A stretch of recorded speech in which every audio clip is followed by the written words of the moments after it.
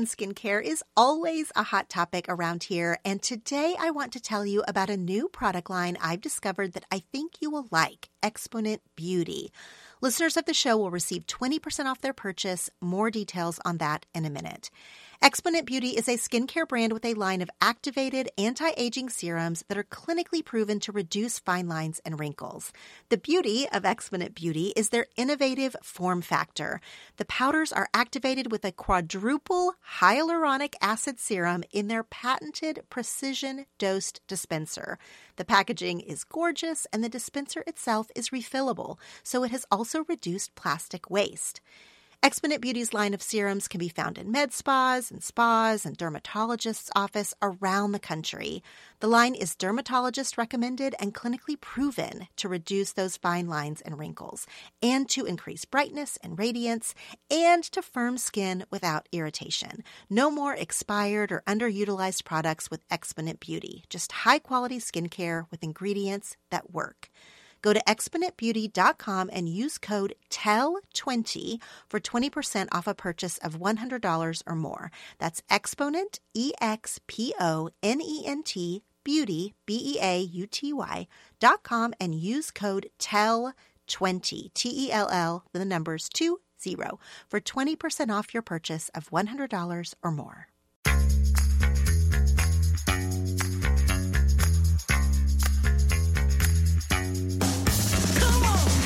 I'm Laura Tremaine, and I have 10 things to tell you. And you have 10 things to tell. This show is about connection with each other and with ourselves. And the hope is that the things we talk about here will be fuel for better conversations and a personal awareness.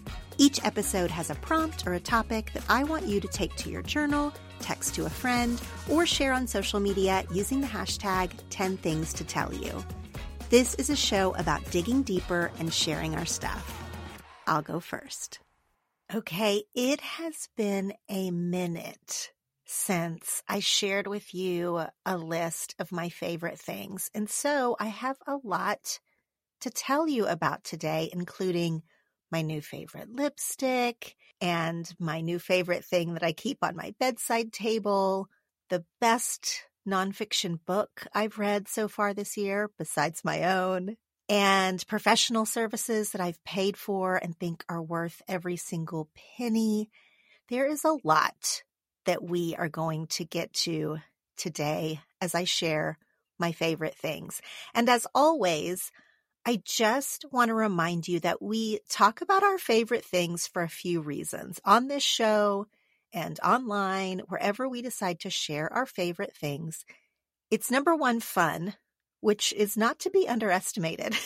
Sharing things because it's fun to share them and talk about them and recommend things is worth it alone. Like if that was the only reason we did it, doing it for fun is enough. But also we do it because when we're sharing our favorite things, we're also sharing parts of ourselves. We're sharing what we're into. We're sharing what our taste is right now. Usually when we list our favorite things, it also brings up a feeling of gratitude in us. And so it then lets us have a minute to be like, yes, I love that thing. And also just recommending stuff is nice and worthy of our time. I love it when my friends recommend things. I love to recommend things. Most of us do. And so this is why we share our favorite things here on 10 Things to Tell You or online, however you choose to do it. Also, I am sharing 10 favorite things here with you today, as I do in these episodes, and they, span a lot of different categories. Also, I share a few extra bonus favorite things over in Secret Stuff. That's my Patreon community, a membership community where I put bonuses to episodes like this, where I have personal episodes, where we have 2 monthly Zoom gatherings together every single month. My Secret Stuff community is probably my very favorite work that I do on the internet. I just love it over there. And there's also bonuses to episodes like this one. This week, there will be bonus favorite things over in Secret Stuff, things that I maybe don't want to talk about quite so publicly, like my new favorite bra and the special boxes that I put together to send out to my Life Council members, like the actual people that I write about in my new book, The Life Council, 10 Friends Every Woman Needs. They got these special boxes that I had custom made. I'm sharing all about that on Secret Stuff. If you want to hear these bonus favorite things, more than the 10 I'm going to share here today, you can learn more about Secret Stuff by going to lauratremaine.com/secret stuff. Okay, let us jump in to actual favorite things. You know where I'm going to start, right? Like, you absolutely can guess where I'm going to start. My first favorite thing that I'm going to share with you is directly tied to my new book, The Life Council. But it's not just the book, which I love and I hope that you buy in any format, but it is the parties and readings, signings that have sprung up around the launch of the Life Council. I think this would be fun no matter what, because I love meeting readers. I love talking about this topic, friendship, but they're extra special to me now because I launched my first book, Share Your Stuff, I'll Go First. I launched that in early 2021 when life was still squarely in the pandemic and there were no gatherings. There was no book tour. There were definitely no parties. And while I loved launching Share Your Stuff, and I think it came out at a really crucial time when we were looking for connection in the midst of world upheaval, I also missed out on this part of being an author and meeting readers and talking about something I'm really passionate about. And so getting to do it with the Life Council launch has totally filled my cup in a different way. And yes, I am an introvert. Things like this drain me. And also, I can think of nothing else more worth it. I love being able to meet you, being able to deep dive on friendship and hear your reactions and hear your situations and what this book, The Life Council, has brought up for you. Just talking about friendship in general, just being in a room full of amazing people who also care about their relationships and who also want to be introspective about their life. Maybe they've been listening to this show for a while and we finally get to meet in person. If that is you, I would love for you to join me at one of my Life Council tour stops. We've already had a wonderful event here in Los Angeles. As I record this, I'm about to head to Nashville for a celebration there. In May, I am going to Oklahoma, my home state. I'm going to be in my hometown one night and then in Oklahoma City at Commonplace Books on Thursday, May 4th. We're also adding some stops in June. The only one that is 100% confirmed that I can tell you about is I'm going to be at Fabled Bookshop in Waco, Texas. I am a huge fan. I'm so excited to go there on Tuesday evening, June 20th. That is my birthday week, so that feels extra special to me to be able to do something like this that week. And then there are a few other things that are percolating. I am hoping to get to New York City, Charlotte, North Carolina, maybe Minneapolis, and maybe the DC area. It will just sort of depend on if those other events come together. I plan all of these things myself, and so I'm reliant on locals and bookstores and friends like you who want to come out to a book event like this. So as they come together, please follow me on social media so you can see if I'm coming somewhere in your area. I'm posting everything on Instagram, in particular at laura.tremaine. You can also always check on my website, lauratremaine.com/The Life Council Book Tour. All of this is so fun for me, hopefully for you, and it is my number one favorite thing right now. You know, a side note about this is that earlier this year, when I thought I wasn't going to be able to do a lot of book stops, meet and greets, signings at bookstores, all of these things, I did not think these were going to come together for a few different reasons that are a little bit too complicated to get into, but time and convenience and money and all of the things that go into putting together a book tour, I thought it actually wasn't going to happen. And when I was dissecting this disappointment that I thought I was having earlier in the winter, I was talking about it with my mastermind. I was talking about it with some of my friends and realizing that this to me was one of the biggest parts of becoming an author, which in some ways feels like it should be backwards, right? Like there's a part of writing a book, a huge part, like the biggest part, that is so solitary. And I think a lot of writers like really thrive in that. Like they want it to be solitary. That's why they are writers. They're good at doing this thing alone in their room.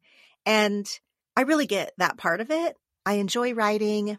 I mostly enjoy the editing process, even though it's hard. But there's always been this other piece, which is connecting with readers and people and being in bookstores, like this part of the author culture that I really wanted also, like that I have seen since I was a little girl when I had this dream to be an author, that I thought that was part of the picture, part of the dream for me. And I didn't realize like how much that was so until the first book came out and I didn't get it. So being able to have that piece of launching a book and being a writer and committing your ideas and sentences to the page forever, this other piece, the second piece really of meeting people and talking about your work, that has just been so meaningful to me. And so it's my number one favorite thing on this list, not just because I'm trying to promote the book, which I am, but because it also is part of fulfilling this dream. For me, it's part of feeling like an actual published author. And so it feels very satisfying. And did I mention fun? It is fun. So I would love to meet you. I would love for you to come. Keep your eye out for all of the different book tour announcements and stops so that maybe we can meet each other. Okay, that was my number one. Let's move to number two. Number two is my lofty alarm clock. Now, I've been waiting to tell y'all about this maybe since it came up on the bonus episode with Emily Lay back in February. If you listen to that bonus episode, that was 5 tips for a better morning routine. It was all about morning routines. Emily was sharing her thoughts on that. And both of us realized in that conversation that we were both using this lofty alarm clock. Now, maybe this is a good time now for me to tell you that these episodes, these favorite things episodes, nothing here is like sponsored or anything. I paid for all of these things. If it is something that you pay for, I paid for all of them myself that I'm sharing with you. This isn't like subversively, getting a perk out of it. There's one thing on this list, and I will tell you when I get to it, that I actually did not pay for. That is something one would usually pay for. Everything else I have purchased with my own money, and I am sharing it because I genuinely love it and am recommending it, including the lofty alarm clock. Now, I've talked before on this show, or maybe in my newsletter, The Secret Posts, about how it is better for me to not use my phone as my alarm clock in the morning. That I do not like scrolling before bed. I do not like reaching for my phone first thing in the morning and before my eyes are even fully open, being hit with news headlines or texts from people who expect a reply back right away. Like that energy of waking up and sort of being jolted emotionally with a lot of information or questions or anything like that. Like this is not how I want to start my day. And yet, using your phone as your alarm clock is so convenient. You can quickly set it. It has all kinds of different settings. Maybe you do scroll before bed, and so your phone is right there. Maybe you're afraid you're going to miss something. You have a demanding job or children or whatever, and so you want to have your phone right there by your bed. This alarm clock thing is a phase that I go in and out of.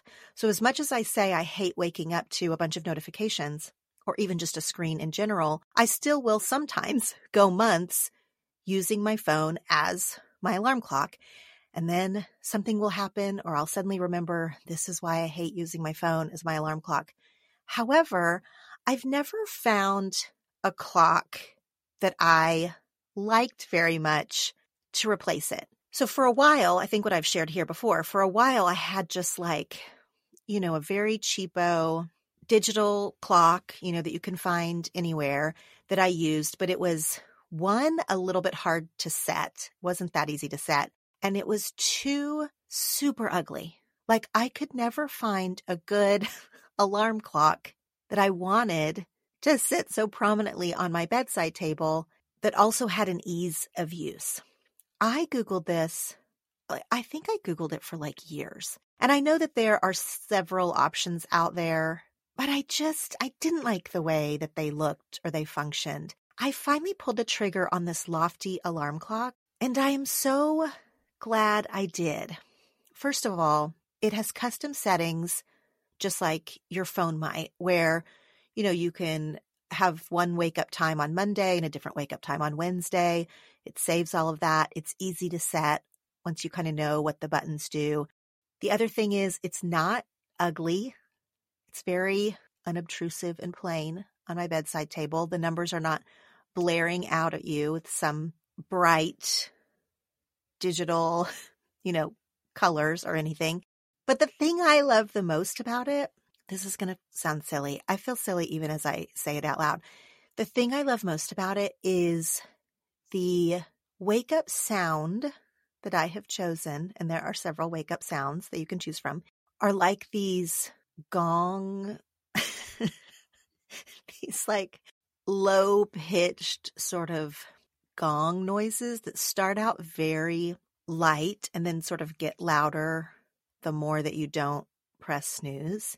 For me, maybe for everyone, this sound, any kind of sound like this, I think there's like jungle noises, like I think there's all kinds of sounds you can choose from, but it is so much better for me than the blare of another alarm clock. Now, I know you can choose things on your phone. I've had chimes or whatever going on as my phone alarm for a long time.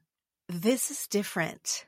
The sounds of the Lofty alarm clock gong sound, it is like peaceful. It is like a Zen way to wake up. It is not jarring. It is the opposite of that. And I've also found that when that sort of sound goes off, and I have a body clock that tends to kind of wake up in the minutes before my alarm actually goes off, when those sounds do sort of start to come through my room, I realize that I genuinely, I'm not just saying this, I genuinely feel more peaceful about that sound, knowing that I am not going to reach over and see my phone. When my phone alarm goes off, there's something instinctively in me that knows when I reach over to press snooze or whatever, that I'm also going to see the screen with notifications, or just there's something about the phone screen, even if there aren't notifications on there, that just sort of wake you up in a different way. I don't want to be so tied to my phone. I've struggled with this for years. I know we've talked about this here for years and years, this phone addiction, a screen addiction, a notification addiction.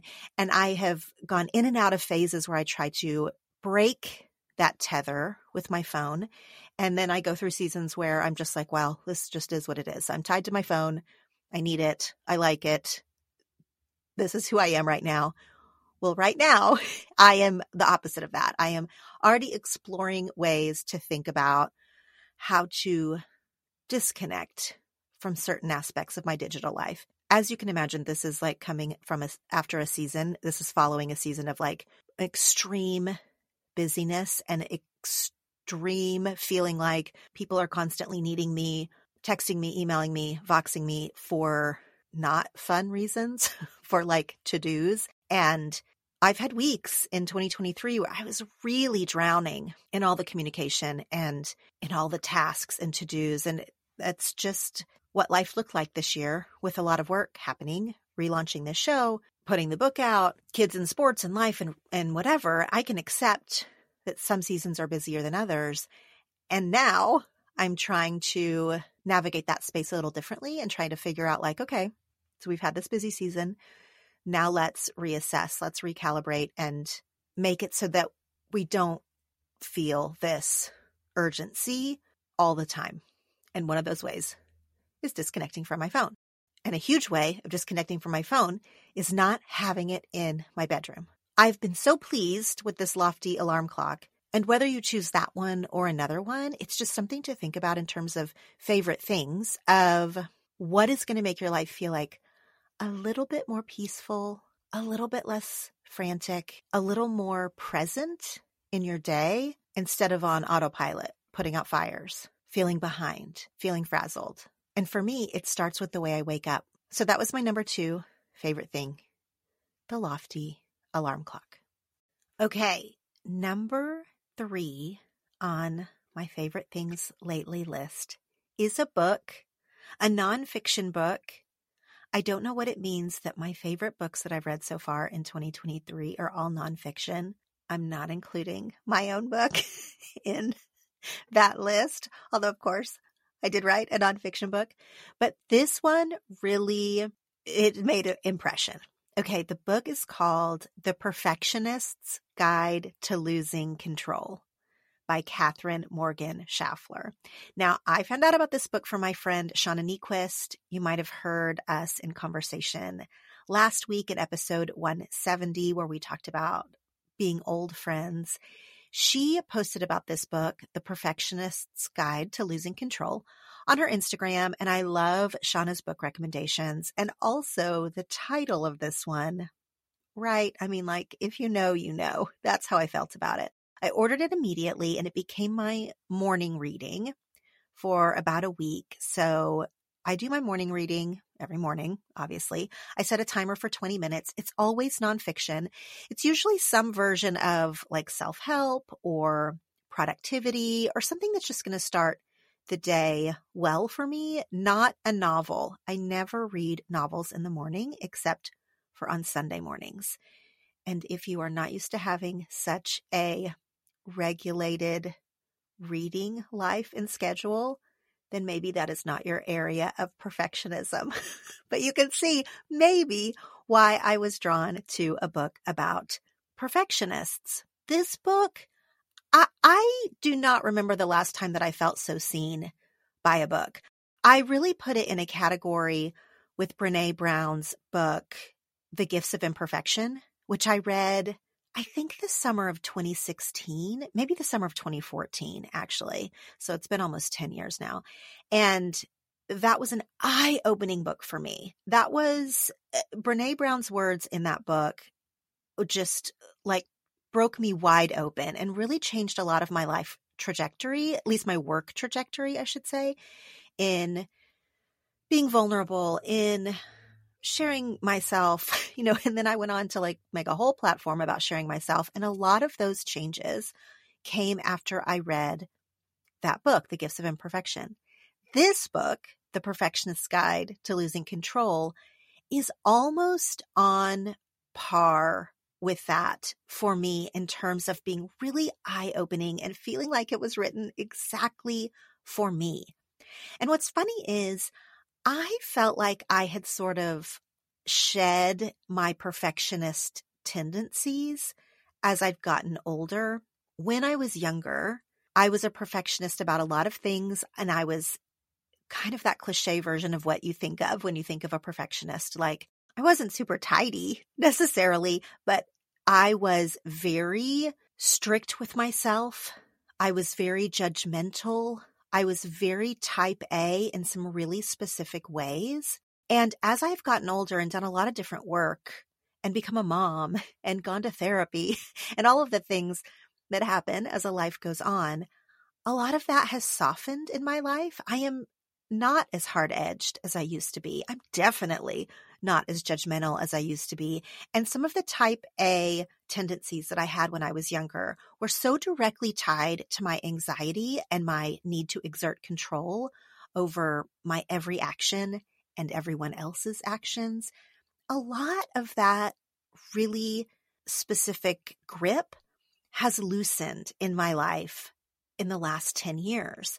And so I would not really define myself as a perfectionist until I read this book, and she outlines, I think, 4 different types of perfectionists, including sort of messy perfectionists and procrastinator perfectionists and classic perfectionists. And in the different chapters, when she is painting different scenarios of the different types of perfectionism that you might exhibit, I saw myself in all of them, which she said is also common. And I could tie it to relationships, anxiety, trauma, a personality type, all of the different ways that, you might identify at some point in your life or currently as a perfectionist. But the way that she writes about it, she empowers it. Instead of making it seem like something that you have to get over, something you have to work through, something you have to abandon, it's like the opposite of that. She's trying to get you to harness that part of your personality and see it for the gift that it can be, not the darker parts of it, but the parts that make you really good at your job or really good as a parent or a spouse or a friend or a community member, a volunteer, any of the ways that your perfectionism might come out and why it can be beneficial. So I also liken it to Susan Cain's book, Quiet, which is, about the power of being an introvert, which before that conversation came out, introverts were always seen as not weaker, but sort of maybe less powerful than extroverts. And that idea was really like tumped on its head by Susan Cain's work and is now sort of a more broadly accepted idea. This is how I felt about The Perfectionist's Guide to Losing Control. I just saw myself on every page. I was underlining and highlighting and dog ear every page. Like there was so much about this book that made me feel like, number one, I haven't dropped as many of my perfectionist tendencies as I thought I had. They have changed in maturity and they have changed with the ways that my career has changed, the way my life has changed. Like I have different aspects to my personality now, but there are a lot of things that I still care a lot about that I grip tightly, maybe sometimes too tightly. It just looks a little bit different and it might not look like how we perceive a classic perfectionist. Like I don't know that anyone in my life who knows me really well or works with me would describe me as a perfectionist because I am not super, super detail oriented. I drop the ball at a regular pace in my life and try to be very open about that. Like I'm not perfect in that part of the world and in that part of the word. And I am okay with that. I really am okay with things being a little bit messy or with things not getting done or all of these different ways that I would have thought wouldn't match up to what we think of as a perfectionist.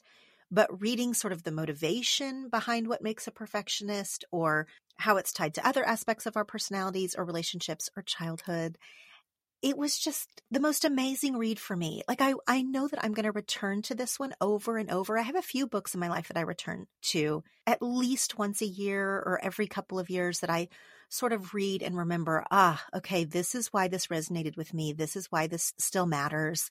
The Brené Brown book is one of them. Essentialism by Greg McKeown is another one. There are just a few of those sort of nonfiction books that you really feel like they're so perspective changing that you want to just keep them on your shelf with easy access. And this book is one of them. So it's definitely one of my favorite things on my list. Again, it's called The Perfectionist's Guide to Losing Control by Catherine Morgan Schaffler. Hey, it's Kaylee Cuoco for Priceline. Ready to go to your happy place for a happy price? Well, why didn't you say so? Just download the Priceline app right now and save up to 60% on hotels. So whether it's Cousin Kevin's Kazoo Concert in Kansas City, go Kevin, or Becky's Bachelorette Bash in Bermuda, you never have to miss a trip ever again. So download the Priceline app today. Your savings are waiting. Go to your happy place for a happy price. Go to your happy price, Priceline. Okay, that was number 3. Number 4 of my favorite things is my neon sign, my new neon sign. If we were on Zoom right now, you would see it behind me because it is in my brand new podcast studio. So if you heard me talk earlier in the year about how I was finally, after being a podcaster for I don't know, 7 years at this point, at least 6 years, I have finally put together a dedicated space for my podcasting. Previously, I've always podcasted in my home office, which is totally fine, even though the acoustics are not great in there, either in my old house or in my new house. It's, has high ceilings. Like, it's not great for actually podcasting. In our house that we live in currently, I can't really call it a new house anymore. It's been 2 years at this point. But the previous owners had a recording studio. One of them was in a band. And so they had this recording studio that is actually a converted closet. So perfect with like the padded walls already, had it already decked out for recording equipment. But it still took me almost a year and a half to really claim this space. I was a little bit intimidated by it. Like I felt like, oh gosh, like I am a professional podcaster, but like I don't need like a podcast studio. Like we can use this space for storage or something else. I don't know. But then when I decided I was going to bring this show back after its hiatus of 2022, my husband, Jeff, and also myself, like we looked at this and we were like, what else are we going to do? Here it is being served up to us on a platter. Why would I not make it a podcast studio? So I went to work like buying boom arms and the things that you put together for a podcast studio. And one of the things that I wanted in here, because it is, again, a former closet, so there's no windows, it's very cave-like, it's very dark. And I wanted to have a neon sign in this space just because I think that's fun. It's nice light. It looks good on camera. And I'm on camera a lot doing like Zooms or recording with other people, even though we turn them into audio-only products. I don't know, just felt like it set the tone. So did you know that you can get custom neon signs made with different fonts and different styles, all different sizes? The website I used, again, not sponsored, nothing, is called customneon.com. That is how literal this is. I got a pink sign that says, share your stuff. I decided to do that instead of having it be the name of this show or any of my other projects. It felt like share your stuff was like the root of all my messages. And so that's the words that I had it made into. And I put it up on the wall. I painted the wall pink. The neon is pink. There's a theme happening here. And it has made me so happy for the last 6 months that I have had this on my wall. People comment on it immediately when I'm recording with them or when I'm on a Zoom meeting with them or something. It is notable, memorable. It makes me feel like I'm truly occupying this space and not just pulling a microphone out in my office, which is what I did for many years, even as a professional. And that worked. Like I didn't ever feel like a hack necessarily because I didn't have a dedicated space. I really didn't. But now that I do, I will say there is something about making a space your own, whatever that looks like for you, even if it's just a corner of a room that you take over to be your little space, it does change the vibe. So having a recording studio does make me feel like I'm doing it, y'all. Like I'm a podcaster. Even though I was a podcaster before, it has been a little bit of a mental shift. But really this favorite thing that I'm trying to tell you about is the custom neon because I'm so in love with it. And again, I'll show a picture of it on social media so you can see that now I just want to do neon signs like in all the places. It just is fun. Does it feel like a bar or a nightclub in here? Maybe. It might, which is not a place that I frequent any longer. So the only neon that I'm really getting is here in this podcast space. But it just makes me so happy. It is such a fun addition to any kind of a room. I know it's popular right now, but like, does neon ever go out of style? I'm not sure. Maybe it does actually. But for now, super fun to have this custom neon sign. Mine says share your stuff.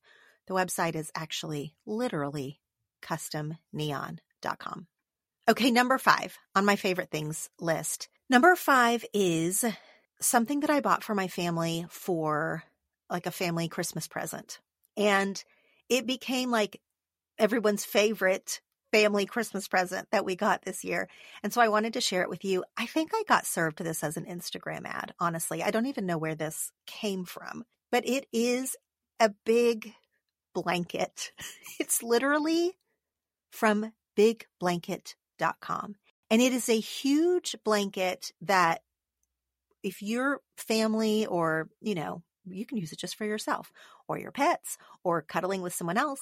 Like if you're on the couch and you do movie night or whatever together, it is a huge blanket that covers multiple people. This is such a simple product. I mean, it's a blanket, y'all, and it's soft and it's cute. Like it has a cute little design. There's multiple designs you can choose. We got like a purple one, and it is nice material. But honestly, the big thing about it is that it's big. That's its main attribute. And it does seem a little bit silly, except we all love it. Now, we do have like a TV room set up that is a couch in front of a TV. I mean, very basic. But we all like to sit along the couch together, all 4 members of my family, and watch a movie or a TV show or whatever we're doing. And we do fight over blankets because we usually have 1 or 2 that doesn't cover somebody's feet or isn't long enough to keep somebody warm. And it's just sort of one of those dumb family things that, like, why do you fight over the blankets? Like, who gets the best blanket? Who gets the softest blanket? It's like just one of those really somewhat universal family dynamics that someone has now come up with a solution for. Bigblanket.com is what it's called. Again, it's so simple. And sometimes it's these little simple pleasures that make something so fun and memorable and gift worthy. And also just like a simple joy in your life that you're like, why do we make things so hard? Why do we make gift giving so hard? Christmas family gifts. We try to do this big dramatic thing when what my family really loved was the big blanket. It did come in like a big, really cute, it has really cute branding. It came in like this really big, cute box and whatever. But I think the kids thought it was, of course, going to be something else. When I was like, this is a family gift. And I don't know what they thought they were going to open up, but I'm sure that they thought it was going to be something more exciting than a big blanket. However, in practice, we all love it. We all reach for it. It's made movie night like that much more cozy, and I don't know, we just love it. It's very simple. Bigblanket.com. That was number 5. Number 6 is a lipstick. Have we ever done a favorite things lately episode where I didn't talk about lipstick? Maybe, maybe not. I always want to bring something makeup related or skincare related or something to these lists because it's something I love and something I hope that you enjoy hearing about. This one is a lipstick. You might have heard me talk about it on episode 435 of the Sorta Awesome show. I was a guest on that show, a reunion show we called it because, of course, Sorta Awesome was my original stomping grounds. That's where I very first became a podcaster as a co-host on that show. Loved it so much. I love those women deeply. And one of the features of Sorta Awesome is that every week there's an Awesome of the Week, and the hosts and co-hosts bring something amazing to recommend. And so when I was a guest on that show just a few weeks ago, again, episode 435, there was a group show, so there was 4 of us, all the current co-hosts, my dear friend and host and creator of Sorta Awesome, Meg Tietz, and me, and we all brought our Awesome of the Week to that episode. And mine was this lipstick that I'm going to share with you now. It's by Pat McGrath, and it is called Full Panic. Now it's bright. I mean, it is really bright. It is a bright, bright fuchsia. So just be aware of that. One of the reasons it's notable is because one of my signature lipsticks that I still wear all the time, and people always ask me about it if they see me wearing it on Instagram or something. It was by Fenty, and I loved it, and it is discontinued. And so I have been looking, I think, for a replacement, even though I bought several tubes to tide me over. But I have been looking for a replacement for that Fenty lipstick for, I don't know, maybe a year. And when we were in Nashville, I was in Nashville with my mastermind in early February. We took a little field trip to Sephora, which was fun because if you ever go to Sephora with Jamie Golden, you're going to get some amazing tips and recommendations and insight for sure. So we go to Sephora, and as usual, I was just looking through lipsticks. It's my favorite thing to buy. My two favorite things in all the world to buy in makeup skincare realm is moisturizer. I am a moisturizer fanatic. I try all of the kinds. And lipstick. Even though I tend towards almost the exact same shade, the shade does not vary that much of what I really, really love when I'm wearing these bright fuchsias.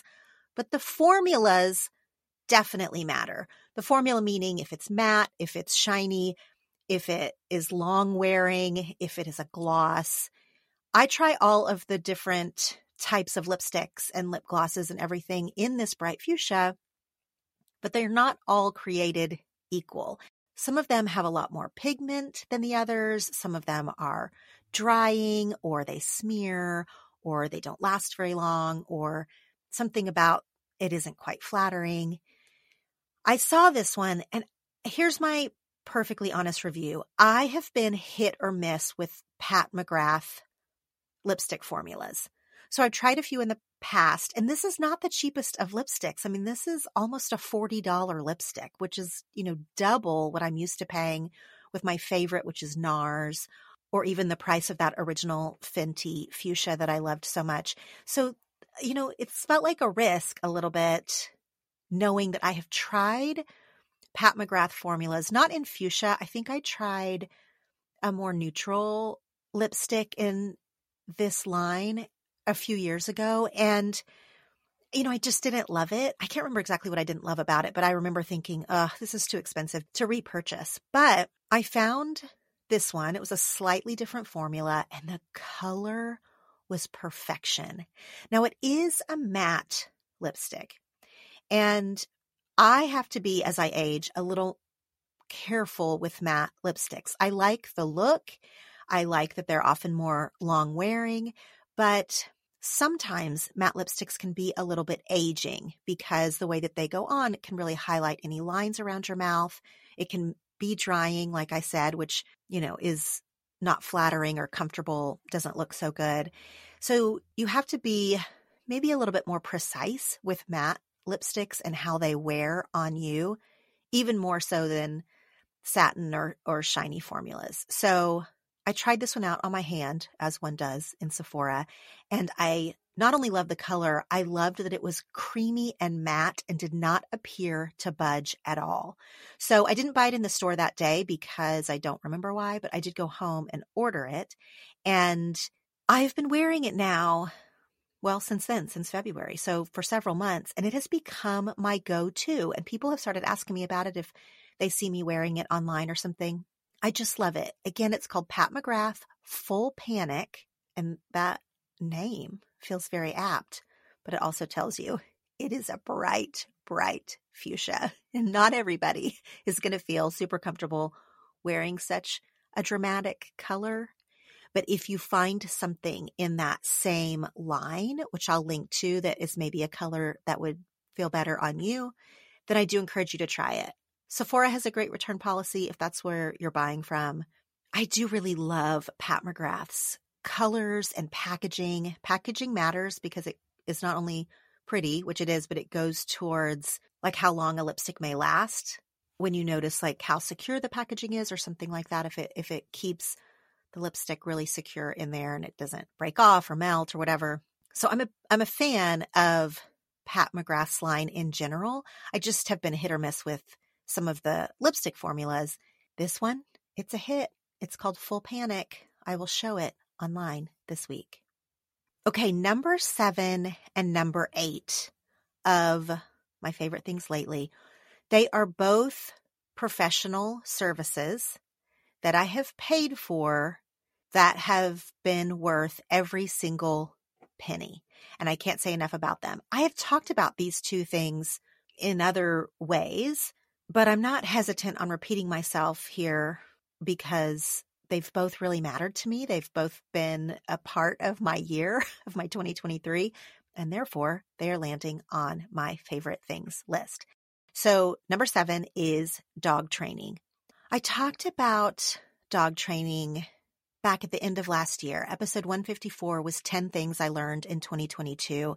And I talked a little bit about this personal journey back then because we got a new puppy in August of 2022. So we'd lived in our new house a little over a year, and we basically did that thing where you get a dog for your dog. I mean, that's a thing, right? And our now 6-year-old dog, Kona, who's a little Alaskan Klee-Kai, he's looks like a little mini husky. We love him so much. He's such an important part of our family. When we made the move across town in 2021, Kona lost the biggest joy in his life, which was barking at the neighbors who walked by and his little friends.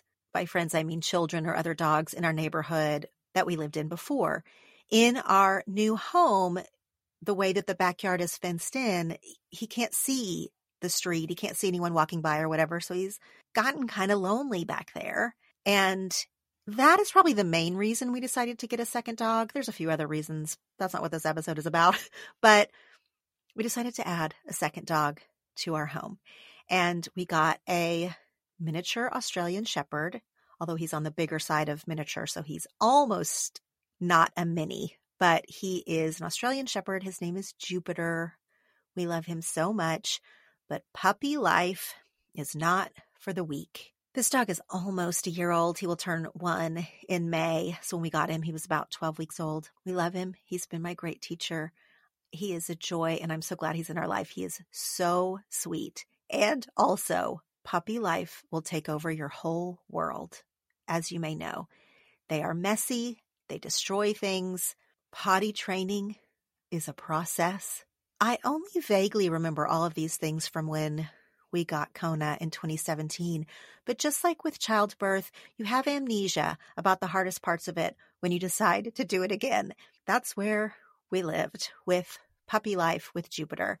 And I wanted to do it differently than we had done with Kona. We actually didn't train Kona very much at all. We tried it. We half-heartedly tried training him. And we just ended up getting into some sort of terrible habits with him. Now, most of those have sort of worked themselves out as they do as dogs age and just become a lot calmer. And Kona's a great dog and he's super mellow. But those early years, he was not. And I definitely wished that we had done a lot of things differently. And so we vowed to do that with Jupiter, and we hired a dog trainer. My dog trainer's name is Max. You can look up his website if you want, themaxdogtrainer.com. He also has an Instagram. I'll link to all of it. We found Max through a friend, one of my best friends, Julie. I actually write about her in the Life Council as my daily duty friend. And now we have been working with Max since, I guess, November. I actually want to have him come and be on the show.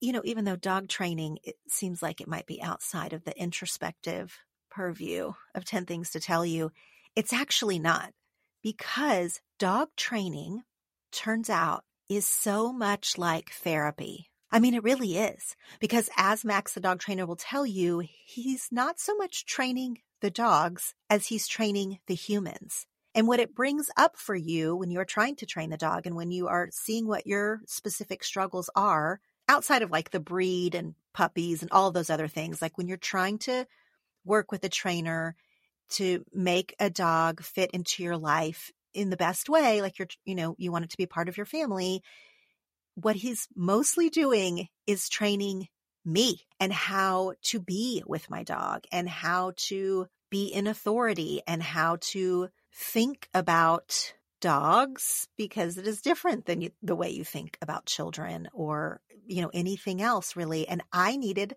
some real retraining, some rewiring of some of my habits when interacting with pets and how I want our family life to look and feel, including these beautiful dogs. I cannot tell you how many times I have cried in dog training. Now, I'm a crier, okay? So that's not like the wildest thing to say, because I am emotional and I feel my feelings and they come out on the outside. But dog training for me has been surprisingly emotional, because I thought we were just going to, teach the dog how to like be better or whatever. I was completely unprepared for the part where I needed to teach myself how to be in relationship to my dogs and our home and our family life, and what things I have internalized about love and how we show love and how we discipline and things like that. Now, to be fair, Max, the dog trainer, he doesn't make it as spiritual as I'm talking about it.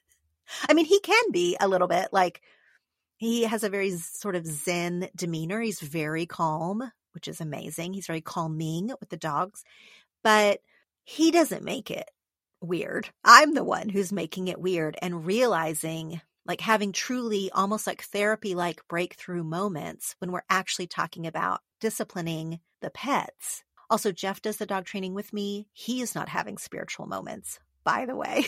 So take this for what it's worth.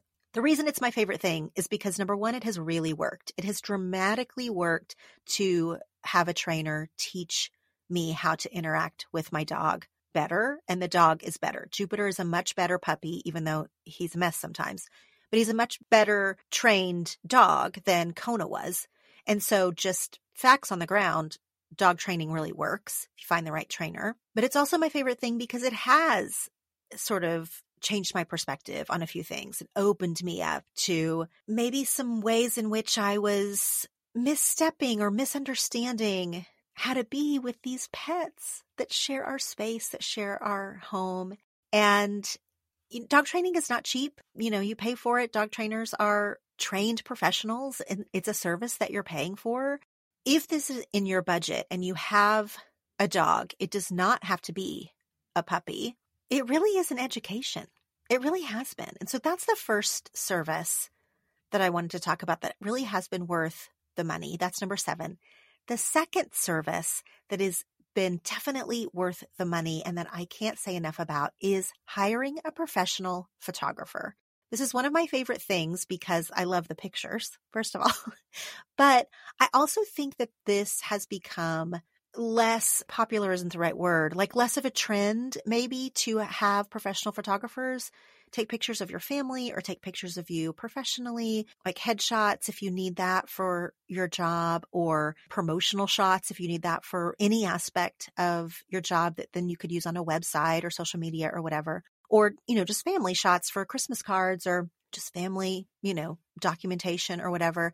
With the rise in smartphone cameras being so good and anybody being able to take a pretty decent shot with their phone in their pocket, it seems like that professional photography services have fallen off some people's radar as being necessary. And I totally get that because they too can be expensive. Maybe that isn't a look that you think you want for your Christmas cards, or you don't want that kind of posed or staged or, you know, perfect looking family photo that you would hang on your walls necessarily. Like, there's a few reasons I think that some people are like, oh, I don't need that. And I get it. Of all the things, you know, when you're working with your budget and with the optional things like this is definitely one that might not be at the top of your list as an absolute need. But if it is in your budget, or if you could give this as a gift or be given this as a gift, you know, again, personally or professionally, you simply cannot replace professional photos with our iPhones. And I know that you kind of can for some things. And we really are, it's like shocking how good we can take really nice pictures with our phones. But these pictures from professionals, they are so near and dear to me. And they don't have to be a family photo that you might think is not your style, like photos on the beach, which I've done and love, or, you know, again, posed family photos, which I've also done and also love. Whatever you have in your mind about it that you think, well, that's not for me, like our family's not really like that, or I don't really have a need for those. There's so many different styles out there that you can take. So for example, and this is the exception of the whole list of something that I did not personally pay for, but then I am going to talk about professional photos that I did pay for because I really want you to know how much I believe in this. But Laura Beth Davidson is a professional photographer that does documentary style photos, like day in the lifestyle photos for families. So she approached me on Instagram and asked if she could come shoot our family. And we had some mutual friends, and I knew that she had shot some other friends of mine. And so I could see that her work was beautiful, and I could see that, it was going to be a good relationship for her to come and spend the day in our home, which is exactly what she did. She came over for, I don't know, maybe 4 hours on a Saturday. And we had agreed, with one another that she was just going to be in the background and we should just sort of do our normal Saturday, and she was going to document it.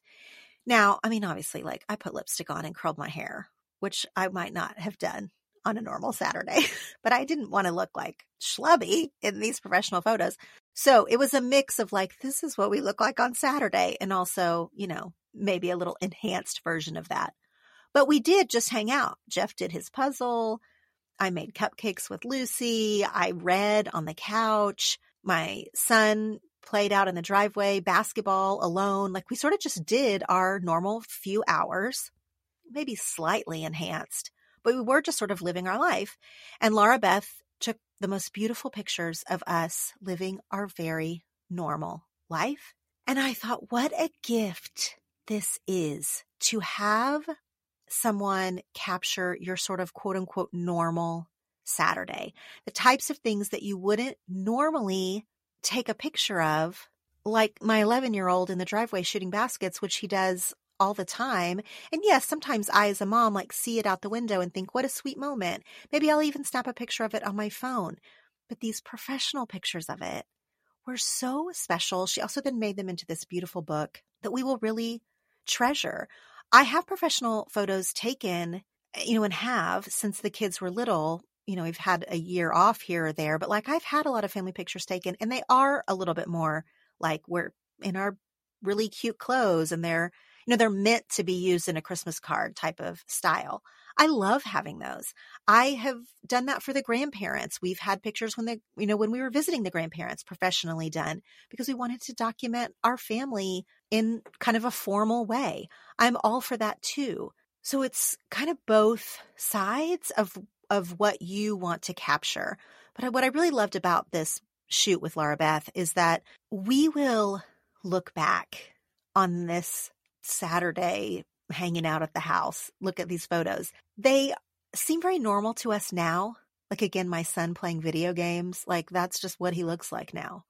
But in a few short years, he won't. He might still be playing video games, but he won't look exactly how he looks now. He won't be curled up on his bed in the same way, because he's going to get bigger and he's going to turn into a teenager and he's going to look really different. And so sort of seeing this moment that we're going to have captured in these photos and in this photo book, I know, as I do with all pictures, you can't feel the full value of them until a little bit of time has passed. And that's why I really love family photos. Now, the other side is I have worked with Jess Kaler. She's also shot our family, by the way. Takes amazing family photos also.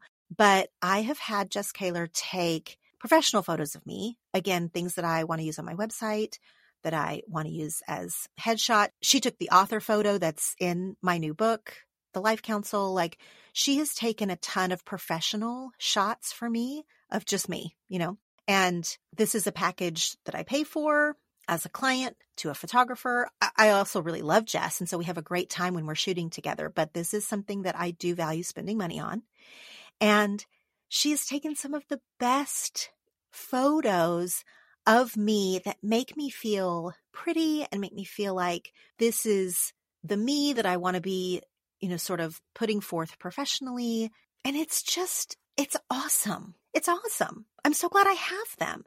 It wouldn't matter, like, whatever a person's profession is, if it would be of value to you in any way to have some photos taken of you doing the thing that you do.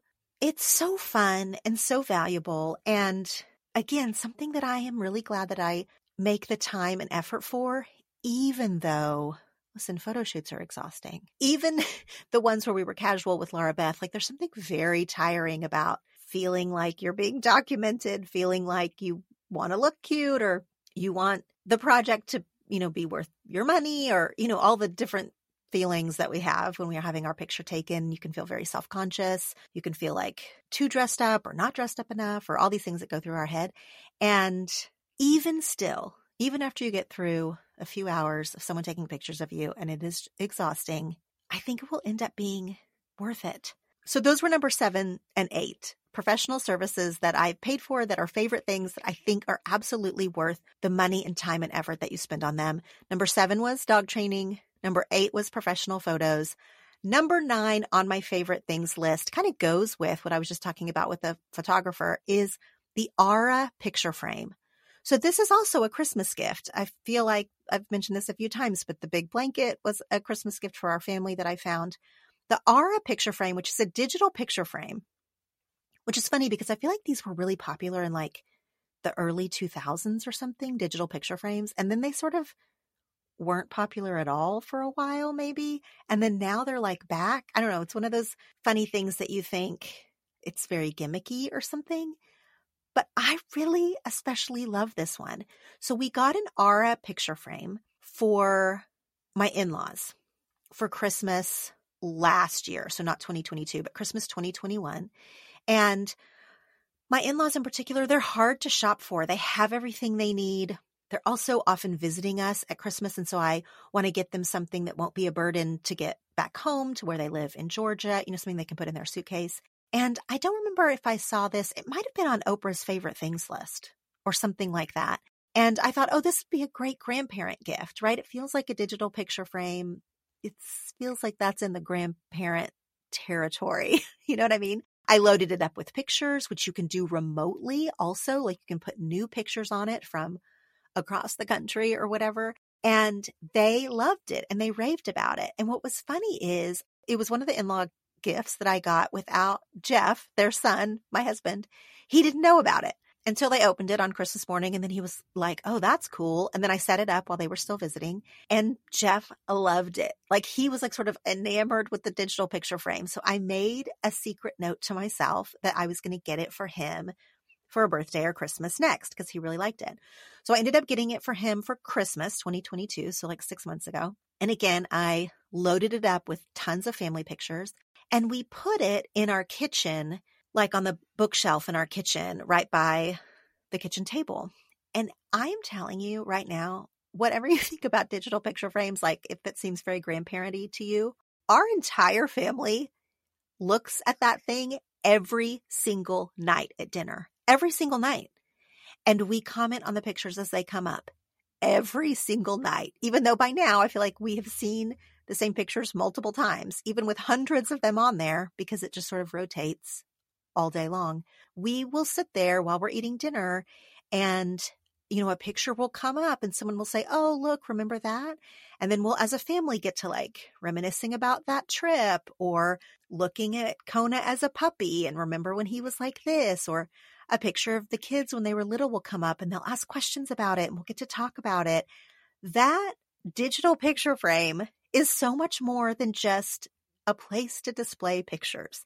It has brought up so many family memories and so much nostalgia. And, one time I read, when my kids were little, I read this thing about one of the ways, I don't want to butcher this philosophy or whatever it was, but like one of the ways that you can instill foundational memories in your kids is to continue to talk about them.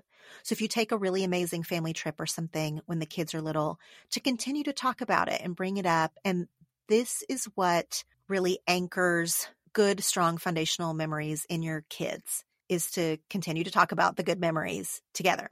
So that always stuck with me. And we've always done that as a family. Like we just will occasionally talk about our favorite trips together, our favorite things to do together. Remember when you were little and this happened. I make an effort to really bring up those kind of things with the kids as a way to just sort of continue our family philosophy and memory and life together. The picture frame makes it so much easier because it just comes up naturally and it's sitting there where we're already eating dinner, which is helpful. So it's called the Aura picture frame, AURA. I'll put a link to it. You can get it at Costco. I think I saw it there once. I bought Jeff's version on Amazon. I can't remember where I bought the original one for my in-laws. It might have also been Amazon. I'm not sure. It also makes a wonderful gift if you are looking for a grandparent type of gift. I did include it in my Not a Gift Guide last year, or maybe the year before, because I loved it so much. But I was thinking when I was thinking about sharing with you my favorite things. And we were sitting there every single night in the last 6 months that we've been eating at home, looking at that dadgum picture frame. I was like, well, this has to go on the list because this is such a standout in our family life.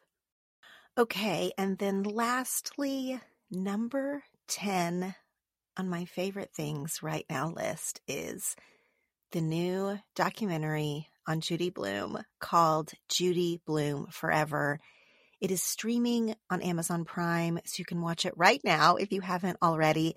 It just came out, and I watched it with my daughter and my husband over the weekend. And y'all, I cried throughout the entire documentary.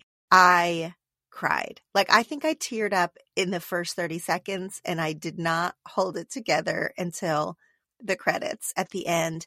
Obviously, women of a certain age, my age, and there's kind of a span of decades here, but there is a subset of the population that was so affected by Judy Blume, as to be life-changing. And I am one of those people. And I got the chance to meet Judy Blume in 2015 when she was on book tour for her book In the Unlikely Event. It's an adult novel, and I just really wanted to meet her, and they had like a meet and greet. So I, bought the tickets, took a friend. I'll share that picture on social media if I can dig it up, because of course I cried meeting her in like the 20-second sign my book line. But back to the documentary, which is my actual favorite thing. The documentary itself wasn't entirely perfect. It runs a bit long, but it is so well done. Even Jeff, my filmmaker husband who makes documentaries himself, he was enthralled by something that he didn't know a ton about, certainly had no connection to, although he could see me beside him on the couch weeping. But just from a filmmaking standpoint, it was just really beautifully done, like graphically, and the interviews and sort of the angles that they took. It's hard to cover such a iconic figure and like sort of nail every single aspect of why they mattered. And because this is such a personal thing, a person's relationship to Judy Blume, like there were some things I wish they'd maybe done a deeper dive on, some things I didn't care as much about. That's the nature of documentaries. But just being able to see this person that has meant so much to me, so much to certain generations around me, finally get her due. And obviously, I don't want to say finally get her due like she's been overlooked all this time. Judy Blume is iconic by like any standard, but I could explain it with my words to my husband and daughter and still couldn't really explain it all the way that a doc can. I mean, that's one of the big benefits of documentaries, right? And so for me, it was very validating, not only to like see on the screen how much she's affected so many people, but also Judy Blume is, herself like interviewed throughout. She's really the thread throughout these different interviews with her, both throwbacks, like old footage from 70s and 80s, and then current interviews with her now, like looking back on her life and her writing and her impact. When we ended it, both Jeff and Lucy were like, well, she is awesome. Like her as a person. And so it just felt like so validating to feel like that Judy Blume herself holds up, even if some of her work is now being considered a little bit dated, which I do understand, like something that really changes the zeitgeist, something that, absolutely moves the needle and changes something as important as children's lit. It's going to, it's not always going to be the most modern thing, especially living in a world now where things are written about that when we were reading Judy Blume, she was the only option. She was the only person writing about getting your period and all these things around puberty. And then beyond, her books covered divorce, her books covered falling in love, and lots of things that it covered in a way that no one else was writing about at the time. Obviously, that's not true anymore. So it's going to feel different to the current generation. Still, I just loved it. It filled my heart up so much. The documentary was made in conjunction with the release of the film adaptation of Are You There, God? It's Me, Margaret, which also comes out this month. I haven't decided if I'm going to see that or not. I love that book. I'm not as attached to that book, like that the movie would ruin it for me, but I'm also not sure that I want to sort of conflate them in my head. But this documentary on Judy Blume called Judy Blume Forever, I've been thinking about it all weekend. And we've been talking about it as a family all weekend about what it means to do what you do best, even in the face of criticism and early cancel culture, which people tried to cancel Judy Blume. To this day, she's still on the banned books list. And a good documentary like this one that really validates fans and the people who can point to her as such an important part of their childhood or their reading history. You know, it means something to us, but then it also, like I said, it means something to the wider world who maybe like never got on the Judy Blume train. They either were too old or too young or just wasn't their interest, for them to see like why this matters. And it certainly, definitely matters. So that was my last favorite thing, Judy Blume Forever, streaming on Amazon Prime. This has been so fun. As always, I love putting together these lists for you as you are thinking this week about what your favorite things are right now. Maybe jot it down in a journal or in your planner. Maybe reach out to a friend and just exchange a few of your favorites right now. Put it on the group text.